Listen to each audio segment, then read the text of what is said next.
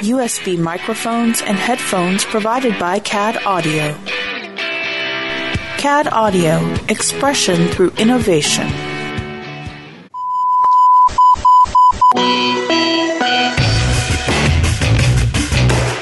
not attempt to adjust your device.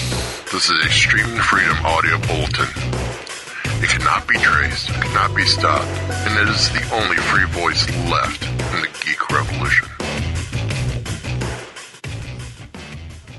Welcome to another episode of We Be Geeks. I'm Brett, and we have Derek and Mike as well, and we also have a special guest, Meredith Finch. How are you? Hi, everybody. Thanks for having me. Yay! She's here to promote her new comic from Image called Rose. I guess we'll start with learning a little bit about that. If you can give us a little rundown of it. Rose is something that David and I had been talking about even before I got the gig to write Wonder Woman. Even before really I started writing comics, we talked about, I always thought I would write a book. And so this has been a project that is very dear to my heart and something that I've been invested in for a very long period of time.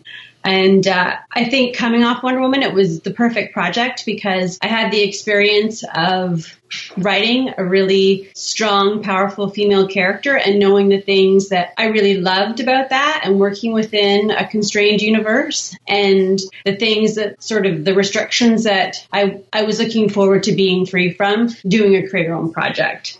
Yeah, I'm sure with Wonder Woman, you probably had to stay within the guidelines of Wonder Woman and with the editorial and things like that. There's 46 years of history with Wonder Woman. Yes. So, yeah, more than that, actually. I think it's 60 years of history because I think she was in the 40s. So, yeah, there was a lot of history and a lot of really iconic writers have written Wonder Woman. And, I mean, when Dave and I came on to Wonder Woman, we came after Cliff Chang and Brian Azzarello. Yes, thank you. Yes. It's past my bedtime here. And they had such an award-winning run that it was very stressful. Mm. So this was kind of nice to come onto something that it was just mine from the beginning, and I was creating. Although I didn't realize at the time just how much world building you have to do before you can even really start your issue one. There's so much. You really have to set your parameters and know what you can and can't do before you even start writing that first issue. Yeah, I guess with Wonder Woman, you already have the pre-existing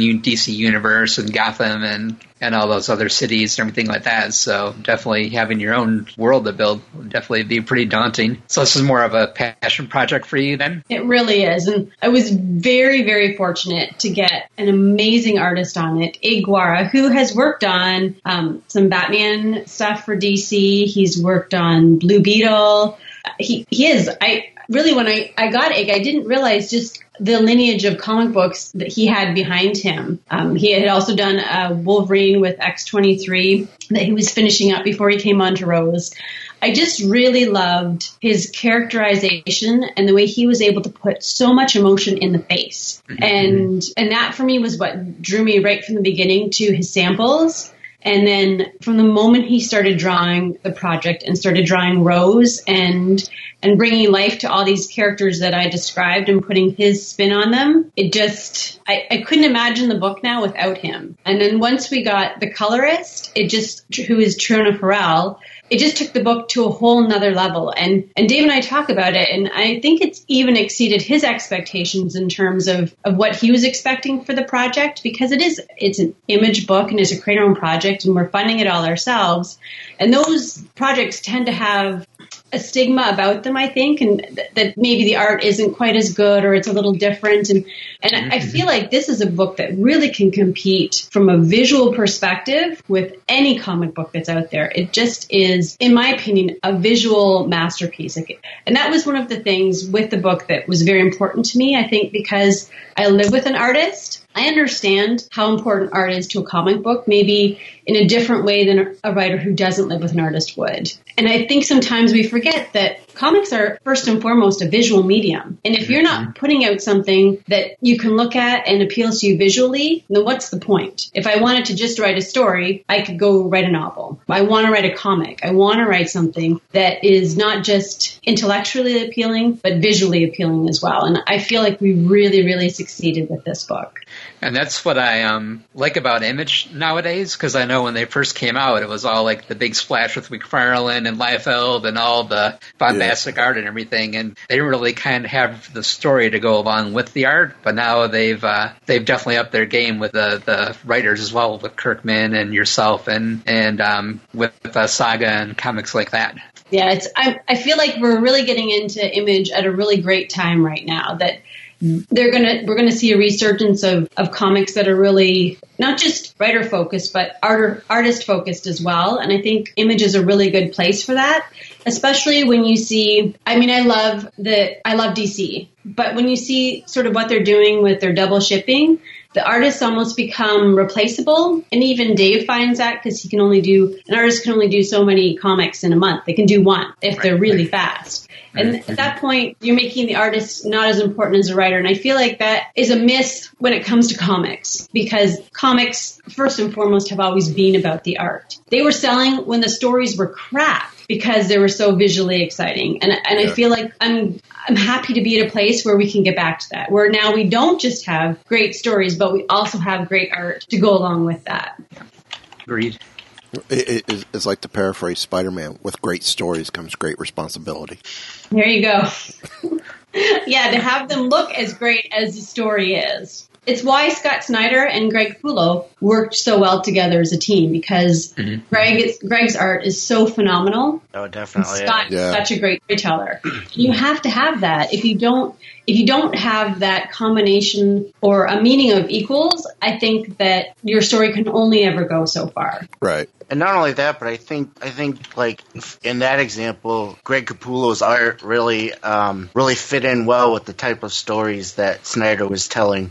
Mm-hmm. That is so important, and I think that's also the thing that I really found we've done with Rose, that the combination of Egg and Triona has created this. Triona colors in a very different way than your typical comic book, which is very saturated colors. Rose has almost a pastel kind of effect, which gives, because it's a feminine character, it works really well, but it also really opens up the artwork, and it just...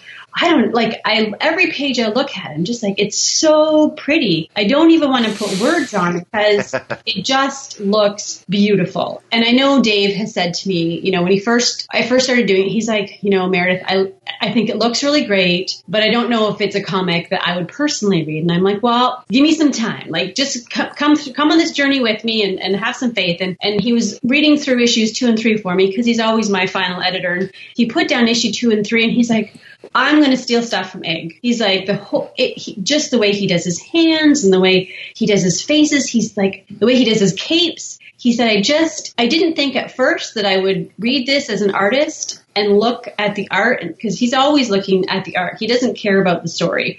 But he's like, the combination of the two is just, he's like, I just can't help it. I can't help reading it. It's drawing me in. I'm really enjoying the book. And Dave is very picky, so I feel like if I can get him to enjoy what I'm doing and get behind it, not just because I'm his wife, because he's my harshest critic, then I feel like we're putting out something that is going to appeal to a broad base of fans. Going back to what you were saying about the weekly comics, I think that's kind of there was a Batman series that they had released that came out like weekly or bi-weekly, and it had different artists, and it was so uneven from week to week of what you were reading. It was just really hard to read sometimes because the art wasn't consistent. I remember reading comics as a child, and when I read comics as a child, I was reading like my parents' cast-off comics that my grandparents had, or then again like the Archie comics. And even with the Archie comics, as a child, I recognized the fact that sometimes there was an Archie comic that I really enjoyed reading because I really liked the art and the way that the characters were depicted. And other times, I didn't really enjoy it as much because I didn't like the way the characters were drawn. And it felt off for me. And I feel like there's a relationship that fans have with a character and an expectation that the character will look a certain way. And it's very difficult And I think it can be very jarring from an emotional point of view if the character and the look and the feel of your character is always changing. Right. It's a contract. It's like a social contract between the character and the reader, and I think that gets messed up when you're constantly changing the thing that's, in my mind, most important about the book, which is the way it looks. Mm-hmm. And I grew up reading comics like the Teen Titans with Perez and Wolfman were on there forever, and X-Men with Chris Claremont, and he was on there for everywhere. And now it's just like nowadays, if they have an artist or a writer on for like 10 issues or so, it seems like a long time. It seems like they're always changing things up, especially after the New 52, everything got shaken up like that with the Rebirth stuff. Yeah, it just seems like people aren't on books long term anymore. Well, I think it's really difficult now when comic book companies have committed to monthly publishing. So part of the thing with the New 52, if we look back on that, was that they decided that it was going to come out basically come hell or high water on a monthly basis, and that was a commitment that Dan DiDio made to the fans, saying that you won't have to wait 3 months for a comic to come out. Because before that, that's what was happening. I remember when Dave was on Moon Knight didn't come out every month. It came out when Dave finished drawing it. So maybe issue 4 came out 2 months after issue 3, because he took 5 weeks instead of 4 weeks, or he took more time to draw. And you don't see that when it's put together in those big trade paperbacks that George Perez had. And I mean, early on with comics, I think they were coming out because they were newsstand things. But sort of during that 80s period, even in Image's heyday, books weren't coming out monthly. The time was given for the artists to do their thing. And now it's sort of the monthly, meeting that monthly quota. And you do lose something when you're doing that. It's quantity over quality. Well, that's why I like books like Saga and some of the Image books. They'll do a story arc and then take a little break to work on the next arc, and then that will come out. They'll take another break. That's not a bad idea, I think. Well, and that's sort of how we've approached our story with Rose.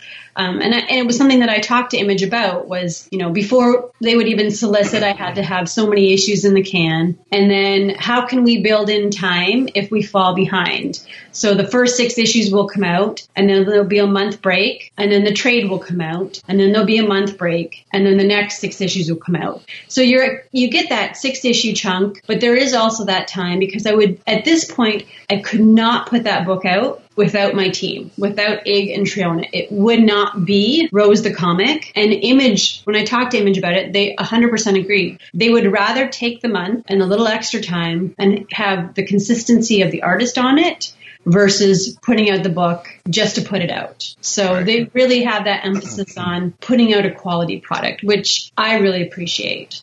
I love that approach, keeping that consistency with the same team with everything too. Yeah. So it sounds like with Image, they're asking for you to do 6 issues at a time before you hit that month break. That way, they've got time during that possible month break to do the trade paperback. Well, I think if I had wanted to do the trade right after the 6 issues, like there is some leeway into how much time I wanted to allocate. But again, I think because I'm the wife of an artist, I understand that artists have lives over and above drawing a comic, and it takes a lot of creative energy to put yourself on the page every single day.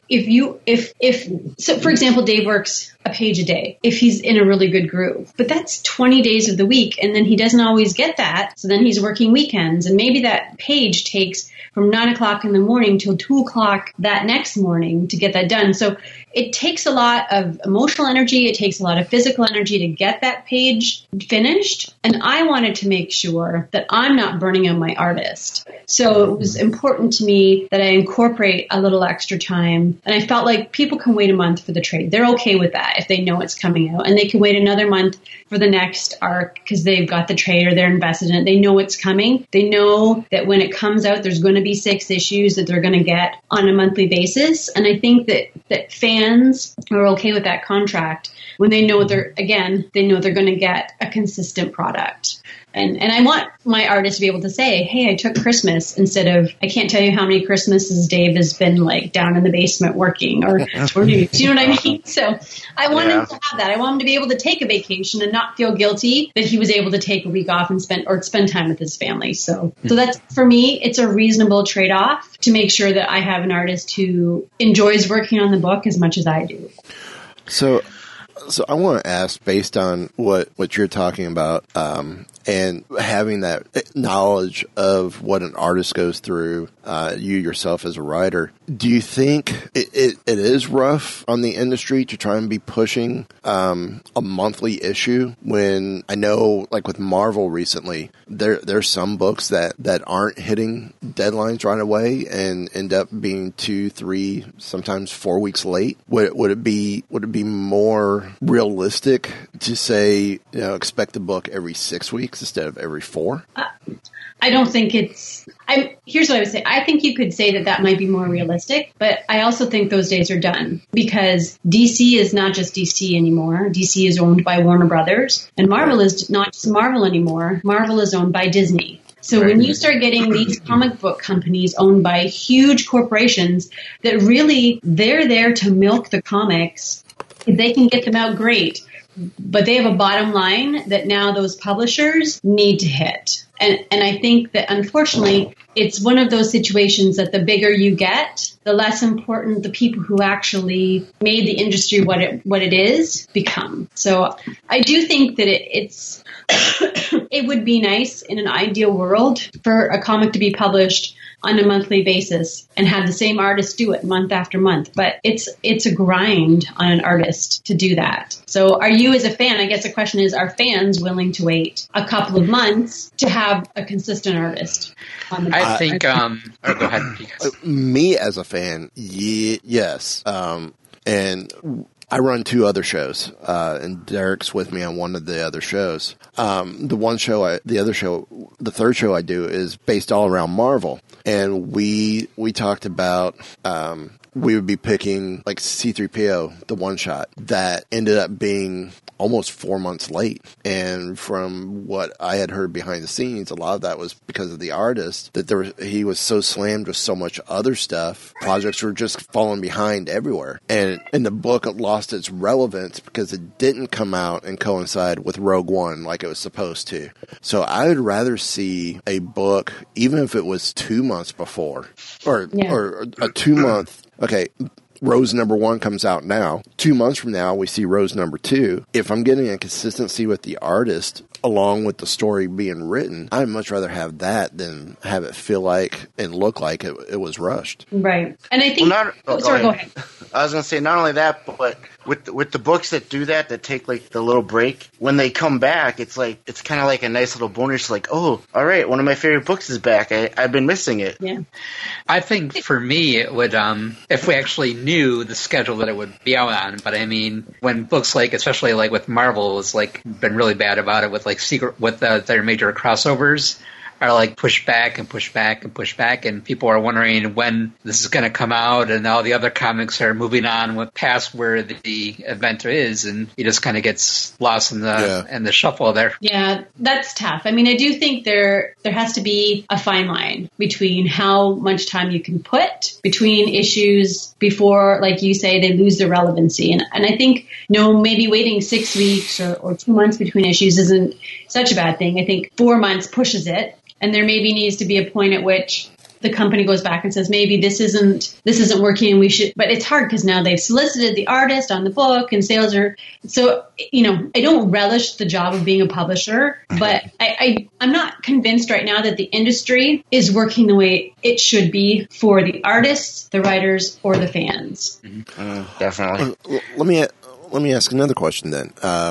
I want to say I might have heard this from reported on Facebook or even a couple other new, comic or pop culture related sites that might have come from possibly Jimmy Palmiotti. The idea of titles being quarterly and being a thicker book and more and be released more like a book, one, so it does get a better binding, even slightly better paper, a better treatment, and not just looked at as a rag magazine that you just pick up, read, and throw away. Yes, that was Jimmy. I saw that on Facebook from Jimmy. And I do think it's a nice idea. And again, when we talk about what's an ideal world, I think that would work really nicely if an artist had time to, say, draw all 6 issues, and then the issue was put out as like a little trade. And that's the only way it came out. But the fact of the matter is that when you see books that are selling 100,000 copies and they're selling them every 2 weeks, DC's not going to do that and Marvel's not going to do that. So, it's one of those things where I think it can work for a special project.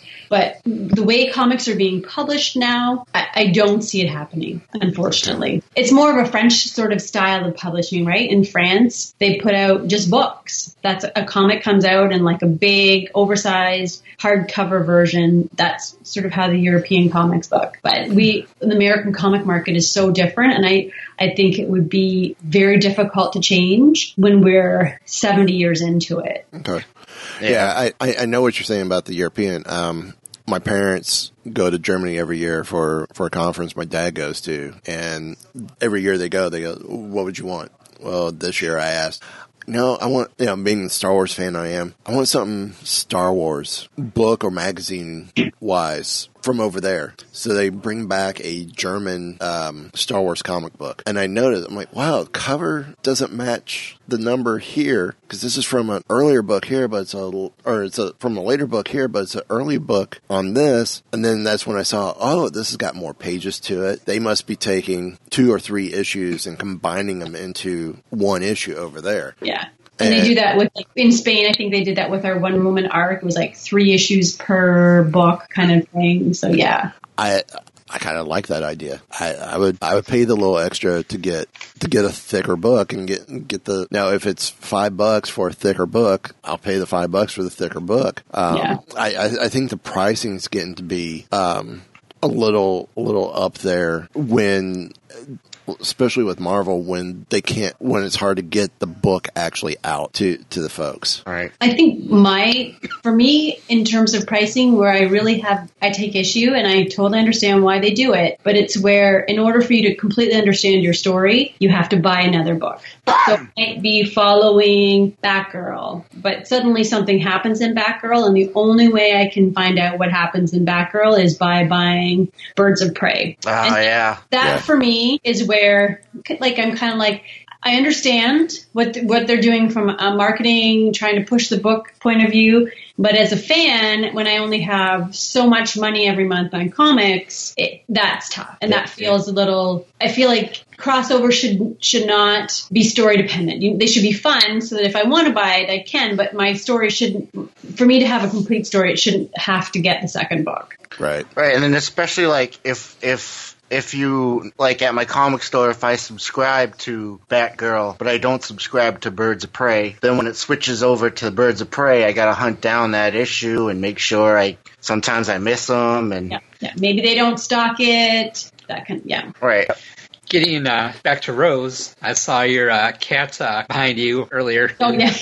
And I know that cats play a pretty big part in the Rose story as well, getting going in with that, I guess, without spoiling too much of it. They do. I knew when I originally talked about doing Rose, the idea I had in my head, because I'm a big C.S. Lewis fan, was the story A Horse and His Boy.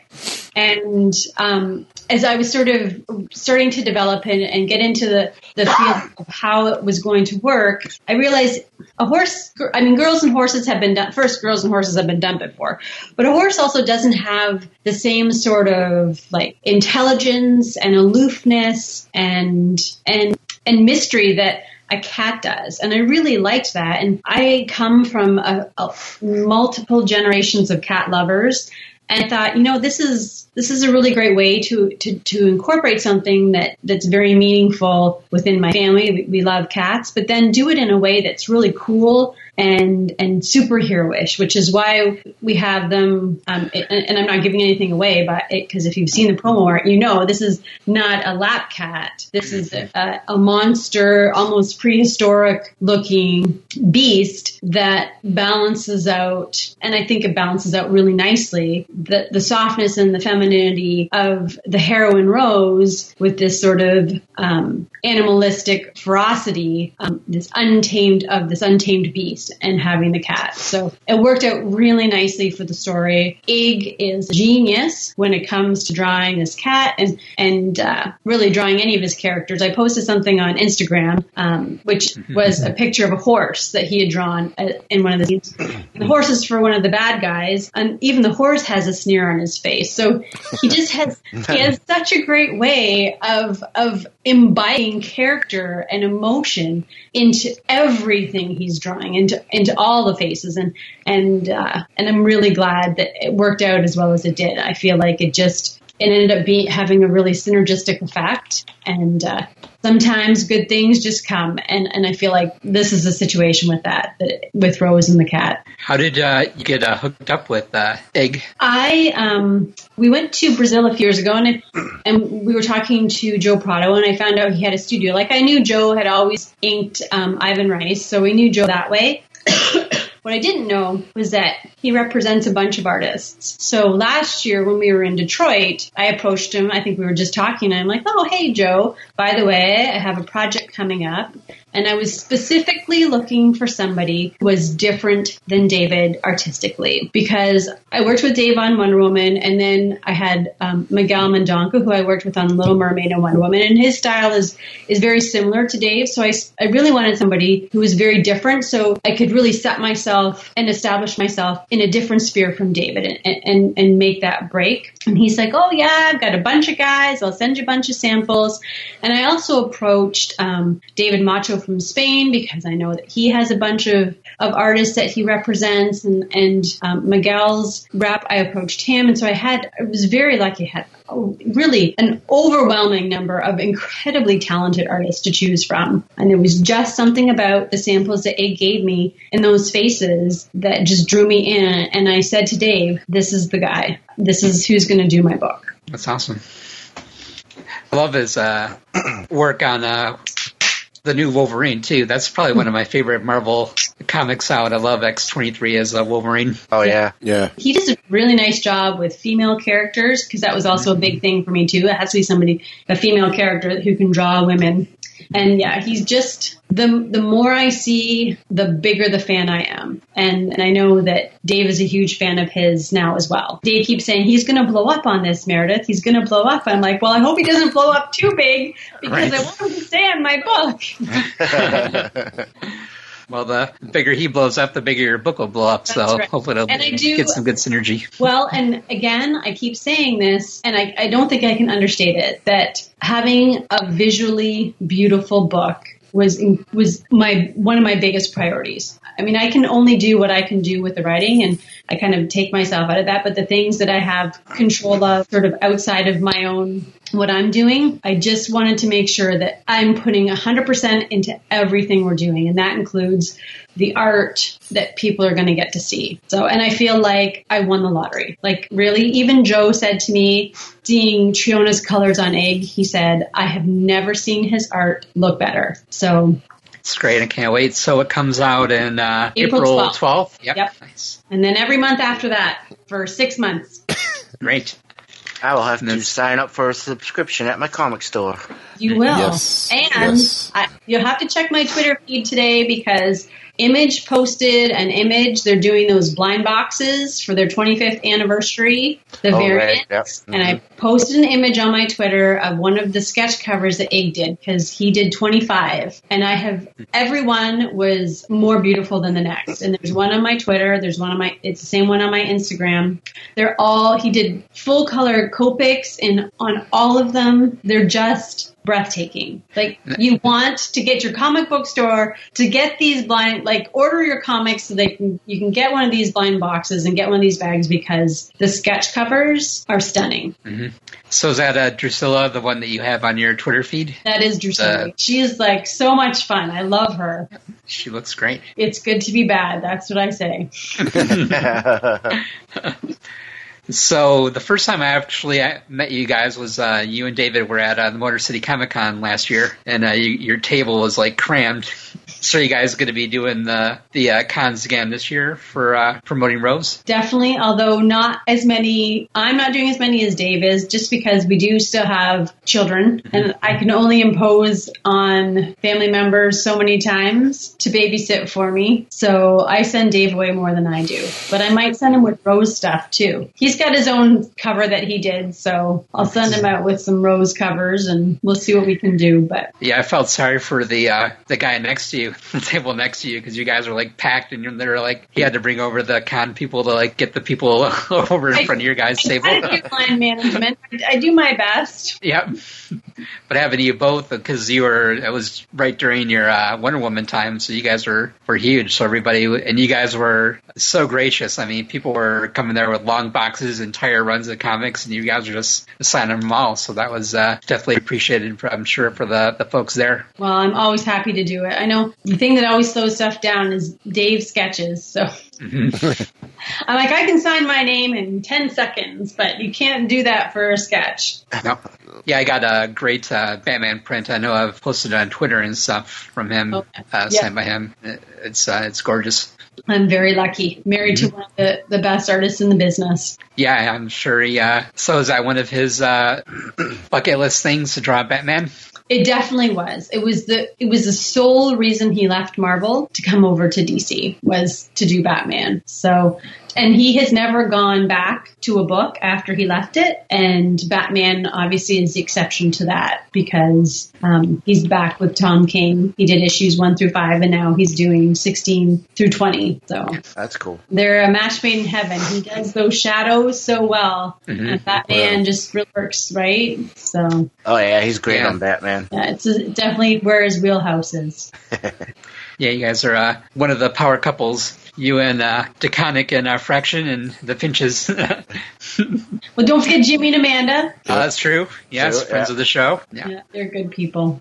So are you going to be, or do you not have, going to be at Motor City, or you don't have that planned out yet? I don't. As of right now, we're not booked to go to Motor City. Okay. I don't even know when it is, which is bad because it's, so close. Yeah, it's in May. Distance-wise. But I don't think we're going to that one because we have a 2-week one booked right at the end of April in Australia. So we're going to that'll be nice. Supernova Con. And I think after 2 weeks of convention, then we might need a bit of a break. Yeah, hopefully you don't get any con crud down there. Dave might need to catch up. Yeah. That's those artists taking time off. You need to build it into the schedule moments. Mm-hmm. Yeah. 2 weeks, wow. So you mentioned David wanting to do Batman. What about you? Is there any characters that you'd love to write that you haven't had a chance to yet? Before I started Rose, I would have had a list of characters for you. I really wanted to do more with Catwoman because I only did that one election night, one shot with her. And I had a story idea for Batgirl, but I have to say I am really loving right now the freedom of having my own character and having my own creative voice without sort of needing to fit into the mold of what's already been established or what's expected for something. And I don't know if I would ever go back. I might go the Robert Kirkman route and just keep doing create our own projects. I think as a writer, as long as you're doing something that's true to yourself, I've talked about even writing a book, but I'm loving Rose. I'm loving what I'm doing with it. I have some other ideas that Dave and I have talked about. Maybe someday in the future we'll do a create our own project together. I just want to explore sort of the freedom of telling my own ideas and see where that takes me. And then if there's a character that I go back into sort of mainstream comics, I always say, though, and I think I've been pretty honest with this, even when I first started writing Wonder Woman, the reason Wonder Woman appealed to me so much is because I come from a fantasy background. That's really has always been my first love, was fantasy fiction. Nice. And this feels, writing Rose and being at Image and this feels right in that wheelhouse. Wonder Woman I love because she had that Greek mythology, and even though she's a superhero, she's not really a superhero in the sense that we focused more on the mythology part of it and the relationship part of it. So that I feel like with Rose, I'm right in my niche, and I'm just doing exactly what I knew I always wanted to do and telling the story I always knew I wanted to tell. So just ride that train to the end of the track. Do you have an extended plan for Rose then, or? That was one of the things. It's funny, when Dave and I started, I said to him, I felt writing Wonder Woman very constrained by the 6-issue story arc. Feeling like I just got started in a story and then, oh my gosh, now I'm at issue 5 and I have to wrap everything up really quickly in like an issue and a half or 2 issues. And so I really wanted to just let Rose's story develop in a way that was very natural to me and natural to the character. So I don't have a long range plan. I mean, I think if you look at a lot of fantasy fiction stories, you look at the Robert Jordan or George R.R. Martin, they're not one novel. Like they're worlds, and the more you tell, the more people you get exposed to, the more it opens up directions for your stories to go. And I could see, doing individual issues or story arcs that focus on different characters aside from Rose as we go into this. So you see why people act the way they do and who they are. And I think that is what makes it so exciting doing something like this, because there's so much potential that even when Rose's story is done, there'll be another story waiting to be told. And it's very fluid that way. Right. But no, there's no time frame. It's just at this point, it's writing itself. They just tell me what needs to happen, and I put it on the page. It's really cool when listening to you talk about Rose and writing it. You can definitely tell the passion that you feel for it coming out and things like that. So it'll definitely, I'm sure, come out on the page as well. So definitely looking forward to it. Tell everybody to just pick it up and read it. You will love it. I make all my friends read it. I make my sister read it. People who don't like comics read it, and they're like, oh my gosh, where's the next issue? And my parents read it, and they're like, now what happens? So it's one of those, and Dave likes it. Like, it just really is a story that if you just enjoy a good story, you'll enjoy this book. Well, it definitely sounds like my type of story, so. Yeah, I think it's kind of a genre that's kind of underrepresented in comics, I think. Yeah. The fantasy type genre, so. Yeah. I think it is. I've seen at comic conventions the occasional, self-published fantasy book, but you're always limited because it's usually something where the artist is working for free, and I'm very fortunate to have an artist that I'm able to pay a page rate, and because of that, I've got such a high caliber artist that it really adds to the book, and it means also that he's not having to do another job in order to be able to work on, he's working on this book. This is his job. He's working on this book. So I do think it's an underrepresented genre. And I think it's one of those things where if a guy's at the comic book shop, he can buy it for himself, and he can hand it off to his girlfriend and say, hey, I know you don't like comics, but you might like this. So, because it's much more like a visual fantasy story. I feel like it's coming in a comic form, but I feel like to call it a comic is not to do justice to what's being done from an artistic standpoint on the page.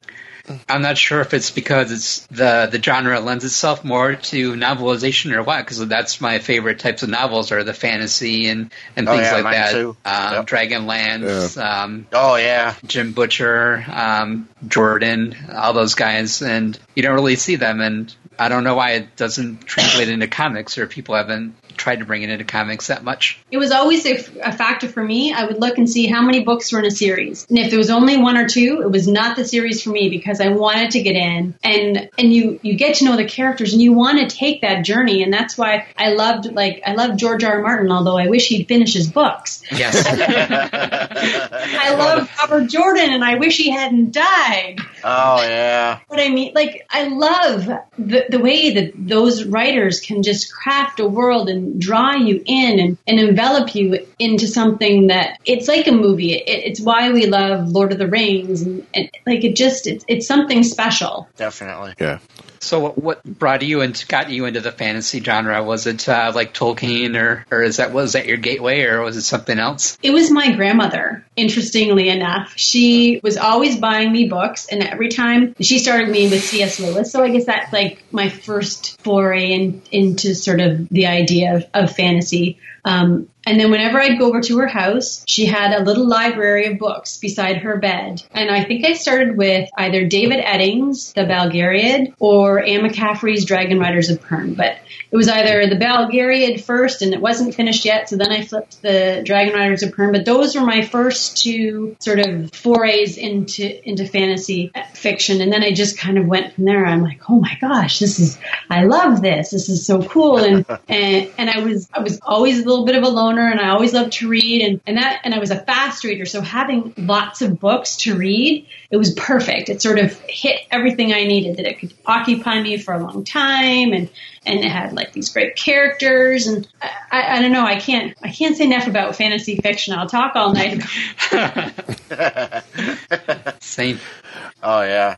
Now, with Rose, was it something that you only pitched to Image, or was it pitched to other publishers before Image agreed to take on the project? Shoot for the stars. You never know what'll happen. So I definitely pitched Image first. They were my first pitch. I'm like, well, this would be my ideal, would be to have Image publish this. And Dave's like, we'll see what happens. And if Image doesn't want it, there's always Boom or Dynamite. Like, there's all kinds of other studios. But, let's see what happens. Throw it out there and see what happens. I think it helped that it was something that nobody's really doing. Like, it sort of fits into the fact that Image it's not taking over any other book that they're doing. Nobody else is really doing a fantasy genre. I think it helps that I had an established artist coming onto the book, so there was a level of quality that was sort of assured that was going to be there. I feel incredibly blessed, and Image could not have been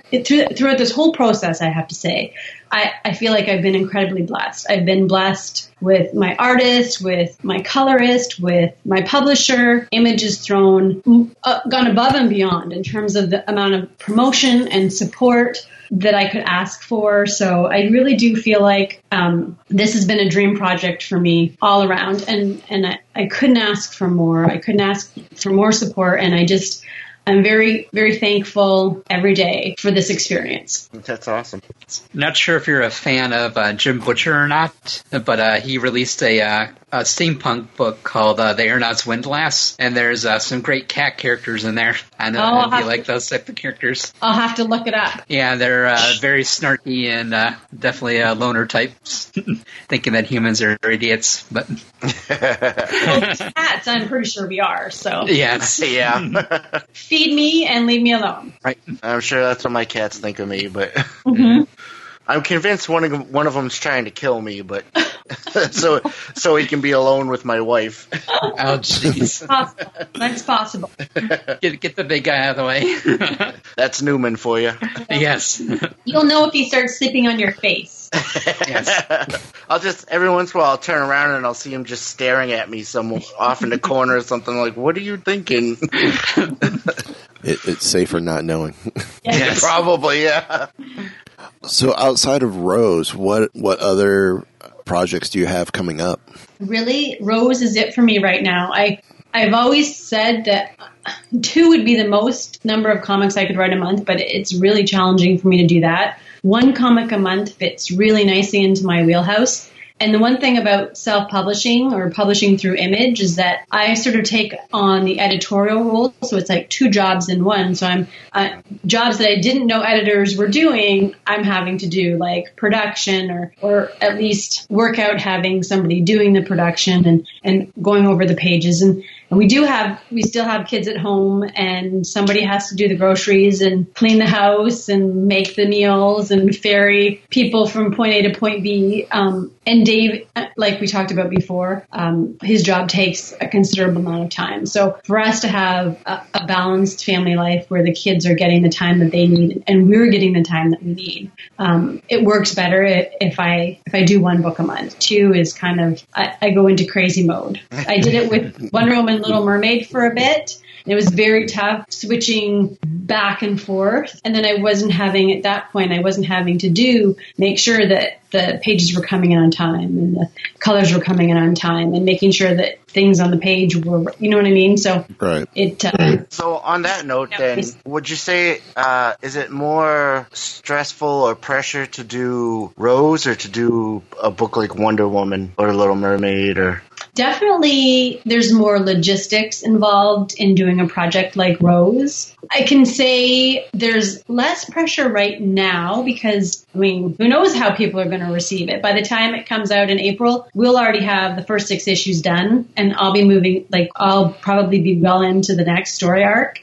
And I don't have anybody to follow. I don't have a character that is iconic and people perceive to be a certain way that I can step on toes. Do you know what I mean? Like Wonder Woman, I always, as much as I love Wonder Woman, and I think she's such a great character, she's a very political character, and there's always the worry. And I tried to be as authentic as I could in sort of how I perceived her to be. And I think as you read that, you get that with our run. But there's always that you're never making everybody happy. You can't make everybody happy when you're writing a character like that, because some people expect her to be this, and then other people expect her to be this. And there've been so many great writers on the character that they're big shoes to fill. All right. So from an emotional stress point of view, Wonder Woman was certainly the first 6 issues of Wonder Woman were much more stressful than the first 6 issues of Rose have been. And coming on to Wonder Woman 2, I was a fairly new writer. I hadn't had the experience of doing an arc before. I was still working on Little Mermaid, and that was just starting that. So it was a new idea, a new concept of doing story arcs, writing multiple characters and writing such big, iconic characters. So it was, there's definitely a few more gray hairs up here at the end of that. Right now, I'm just like, I just love everything about Rose. Everybody should read Rose. Everything's great with Rose. Talk to me in 6 months and we'll see where we're at. Yeah, I know. I had when I met you at Motor City, I thanked you for bringing back Donna Troy, and you said that was kind of a stressful thing because people had a lot of opinions about that too. So I know that went into it as well. I can imagine. I do love that character. I love my version of that character. Yeah. I just thought she had so much angst to her, and I felt like the one thing we really did was give her an emotional arc that I think she needed. She didn't need to just be sort of the cute younger version of Wonder Woman, and I felt like it gave her a much more defined arc. Now, there are plenty of people online who will disagree with me about that, but I and they will do so both, but I stand by what I say. I liked it, and I think she was so mistreated for so long. I was just glad to see something definitive come out, and I think they're still following along with that. It's crossed over to the Rebirth as well. So I'm glad it's sticking. Yeah.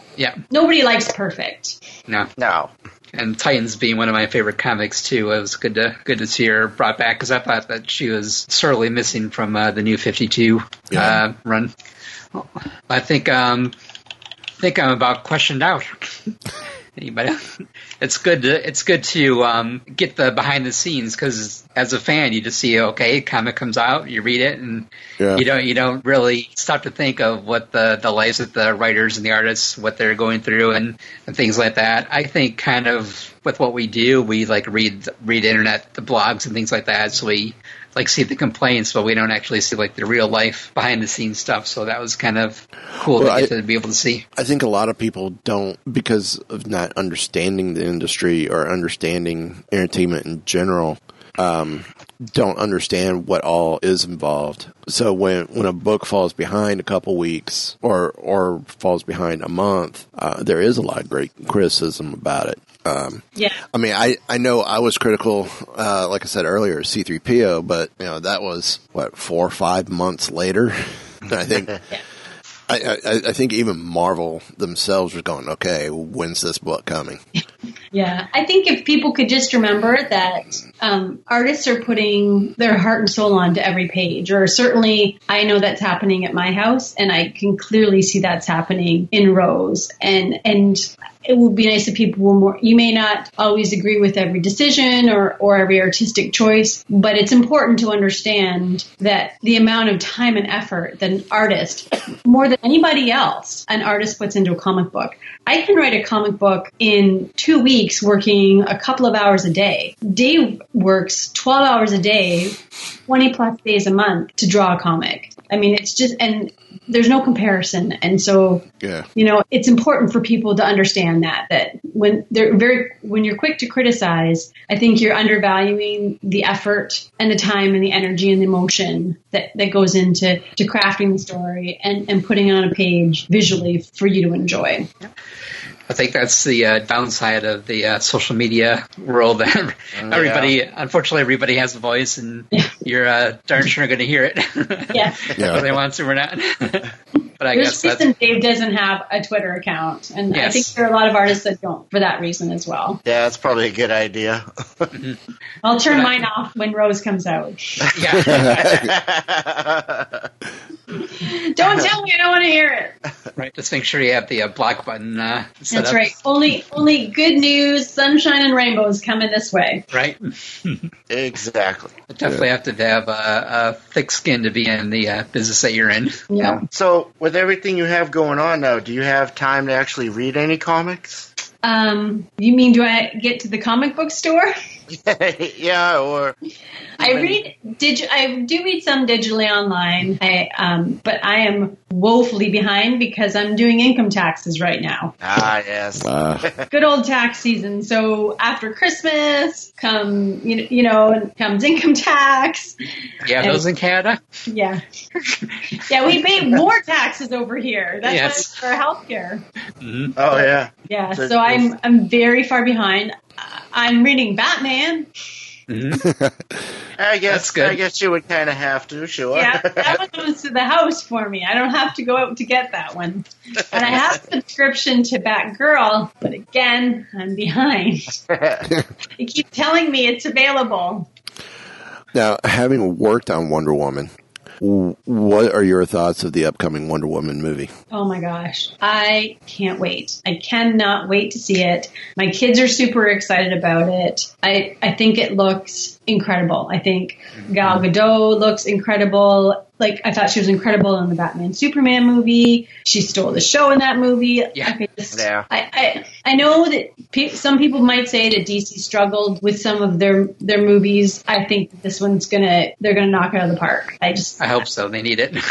I like everything I've seen about it so far. Yeah, So I think it's going to be incredible, and I think it should. In some ways, I feel like it should be incredible. I mean, I'm not one to say we need to have equality in terms of like feminine. For every male superhero, there has to be a female superhero movie put out. But I do like the fact that the first female superhero is the most iconic female superhero, and I do think it opens the door to telling more fun stories. And it's funny, it's coming from DC, which I think is kind of lacking in that department with female lead characters. I think they're kind of woefully behind what Marvel's doing at this point. So it's cool that at least they're getting it right in the movie department. That's right. as long as they do get it right. They will.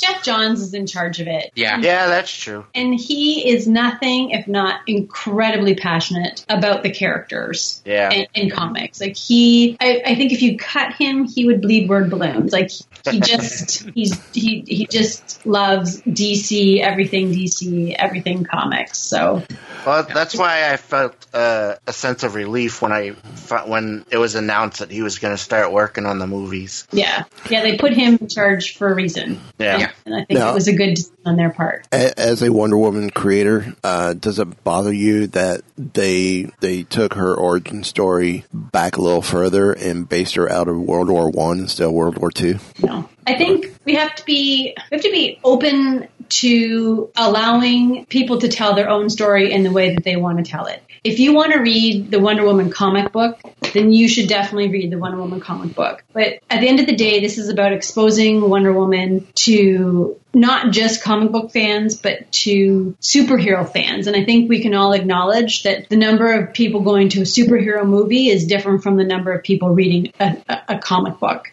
And I think that they're really focused on just telling the right story. And it doesn't bother me. I'm not one of those people who is married to her roots in the sense of needing to be true to the timeline, as long as we're true to the essence of the character. I mean, they still have Steve Trevor. Right. Yeah. They got the important pieces. They got her mom. They got Steve Trevor. They got Themyscira. Yeah. I still want to know how he survives from World War I into the present. I don't know if it's something that happened Maybe there or not. Movie. You'll have to wait and see. Right. Unlike Mexico and Themyscira, you want to drink the water. Yes. I'm kind of up in the air with what's going on with the current Wonder Woman storyline, going kind of back and forth and out bi-weekly, I think. Each doing their own arc, and Right. it comes out every other time. Yeah, it's just really, really confusing, and I think it's kind of a money grab because I know they lowered their price to $2.99 a comic, but yet they're coming out twice a month, so you're actually paying $6 a month for the comic. Yeah. I mean, again, I'm behind in my comics. I know Nicola and Liam are doing, like, the artwork I've seen on the book is beautiful, and it's Greg Rucka, who's great. But it's and that's one of the challenges with that double shipping, that if you can't, and you either want to have your artist be consistent through the story. If you want that, then there's only, like, you have to either get really ahead, like Dave had the opportunity to do coming on to Batman, and you have to have an artist who's really fast, who can do like a book a month, and they might not be able to do that. So that seems it's tough. Seems like it would be a nightmare for the creative team to have to do like 2 books a month. Oh my gosh, you couldn't pay me enough money to write to have to do what they're doing in DC right now. Yeah. From a writer point of view, having to like write so quickly and think so far ahead and so many story arcs. Like, well, Tom is turning in scripts for Dave. He's having at the same time to think, 6 issues ahead or 12 issues ahead and turn in scripts for other people. And it's not how my brain works. So kudos to them if they can do it. I know I couldn't. Yeah, it sounds maddening. So being married to an artist and working with David, does it change the way that you write and how you write with Rose, with communicating with Ig, and as far as saying what you want to see on the page and things like that? It definitely does. I'm much more likely to not do, first of all, I hear Dave bitching all the time about stuff he doesn't like to draw. So that's always in my head. I try not to give boardroom scenes, which is not a problem in Rose. But I also do think that you need to always give your artist, and I think I get this living with Dave, room to open up on a page. So if you're constantly boxing him in with like 9 panel pages and 7 panel pages and even 5 panel pages, they never get the opportunity to really open up and express themselves and do something cool, which is why I try to make sure I always have a splash and a double page spread in the book.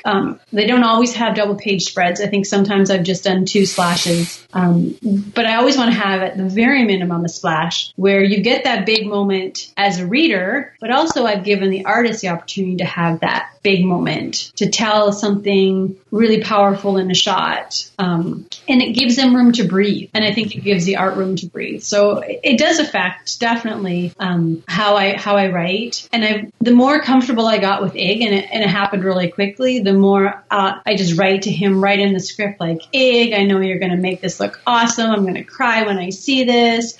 Or you can do this. I've written it this way. But if you feel like there's a better way to do this, do that. And that's the other thing I think that I've got from David is feeling comfortable in the artist when you're working with a really great artist, to let them have the freedom to change up the storytelling if they need to, because they're the visual storyteller. Like, they're the one that has to make that picture work across the page and tell the story visually. I can imagine it in my head, but oftentimes in your head you imagine a movie. And a lot of times, and I've seen this a lot of times with scripts that Dave's gotten, that it's written, a panel is written like a movement, but you can't make movement happen in a panel. The movement either has to happen sort of between the panels. Every panel is static. And so I think that it really helps for me to have Dave, and he always reads stuff through, and I always try to be very careful, although I am guilty of it sometimes too, of giving static poses, like static shots that he can tell, but then having movement flow through the page. So I imagine he's helped you with learning how to do pacing of the story and everything, and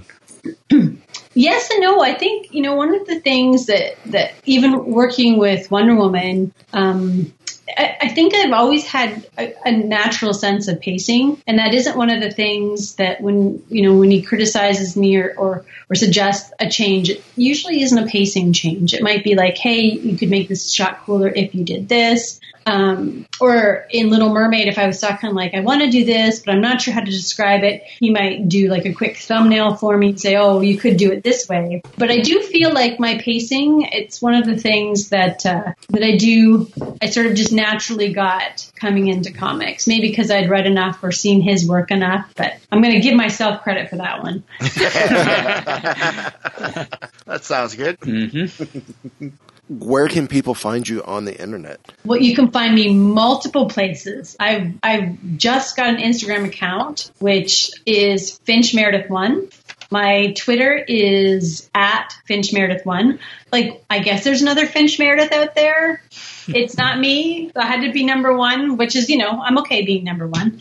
And then I also have a Facebook page, Meredith Finch, and Dave posts stuff on his David Finch Facebook page. And then if you really need to email me, we've got a website, www.dfinchartist.com, and there's a contact there as well. Yeah, and the Facebook page is cool because you get to see your promotional video, so you get to see the art and check that. Explain the story. It's very cool. But was it tough to watching the video? It looks like I would be like if I was doing one of these kind of videos.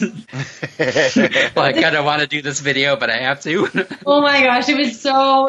It's like you got to sit here, and I got to do this, and it was so. I can't tell you how many takes it took me to do that video. I'd start and I'd be like, oh, I forgot what I was going to say. And then I'm like, can I hold this piece of paper? He's like, you can't hold a piece of paper. You just got to talk. So yeah, there was a lot of editing. I'm pretty sure that wasn't just one seamless take. There's a reason I'm not in every shot. Yeah.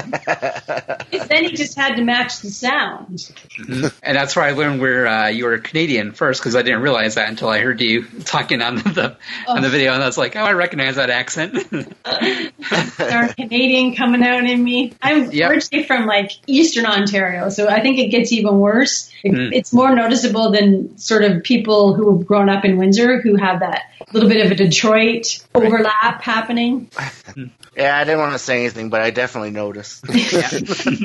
Sorry. Of course, there it is. Of course, I have a Boston accent, so I can't say anything. There you go. For me, it sounds natural because I work at the Canadian Pavilion at Epcot, so I hear everything from Quebec to Alberta to British Columbia. Plus, you're in Florida, which I think 50% of the Florida population during the winter months are Canadian anyway. Yeah. Yep. Yeah. My parents are in a retirement trailer park down there, and like it's half filled with Quebecians coming down from Canada. there. Yeah, it's true. Pretty sure my parents are there right now as well. Well, also I have some Canadian blood in me, so. Oh, do you?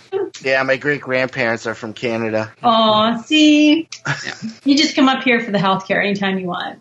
Yes, Sure. and the good beer. That's right. And the maple syrup. Yeah, Ah, yeah. that's always a big joke. Yeah. And the Swedish fish. That's They're Canadian made now. Are they? They are. All good things come from Canada. There's a commercial that's like, good things grow in Ontario. Now you got me singing on this thing. So, good things grow in Canada. So are you Meredith Finch. are you the stereotypical Canadian, like your hockey and things like that, or not so much? No. I mean, Okay. no, I feel embarrassed to say it. Like, I love the Toronto Maple Leafs, but my kids don't play hockey. Isn't that against the law? They did. Well, okay, one did play hockey, but now he does competitive gymnastics. And the other one, he power skates, but team sports aren't his thing. Gotcha. Well, at least he's on skates. That's right. He can skate. That's all he needs to be able to do, is not embarrass himself on the ice rink or with a hockey stick. Right. There you go. Well, thanks very much for being on. It's been a great time. Well, thank you so much for having me. This was a lot of fun. I was excited. This is like my first video chat about Rose and getting stuff out there. So See, we're number one, too. you're number one. Bye, Rose. Yes, it sounds like it's going to be great. I can't wait till it comes out. And I'm doing my job. Yes, Yes. we'll definitely be pumping it. And once again, that's April 12th? Yes. Yep. All right. Awesome. And because I don't know how to schedule stuff, the second issue comes out 3 weeks later. Oh. There's a logistics thing we talked about. Yeah, exactly. Well, that's on the good side of logistics. Works out for you guys. Yes. for the fans. That's right. Well, we thank you for coming on. Thanks so much, guys. It was a pleasure. Oh, for us, too. And I guess we'll just ask that one last question. Want to know more?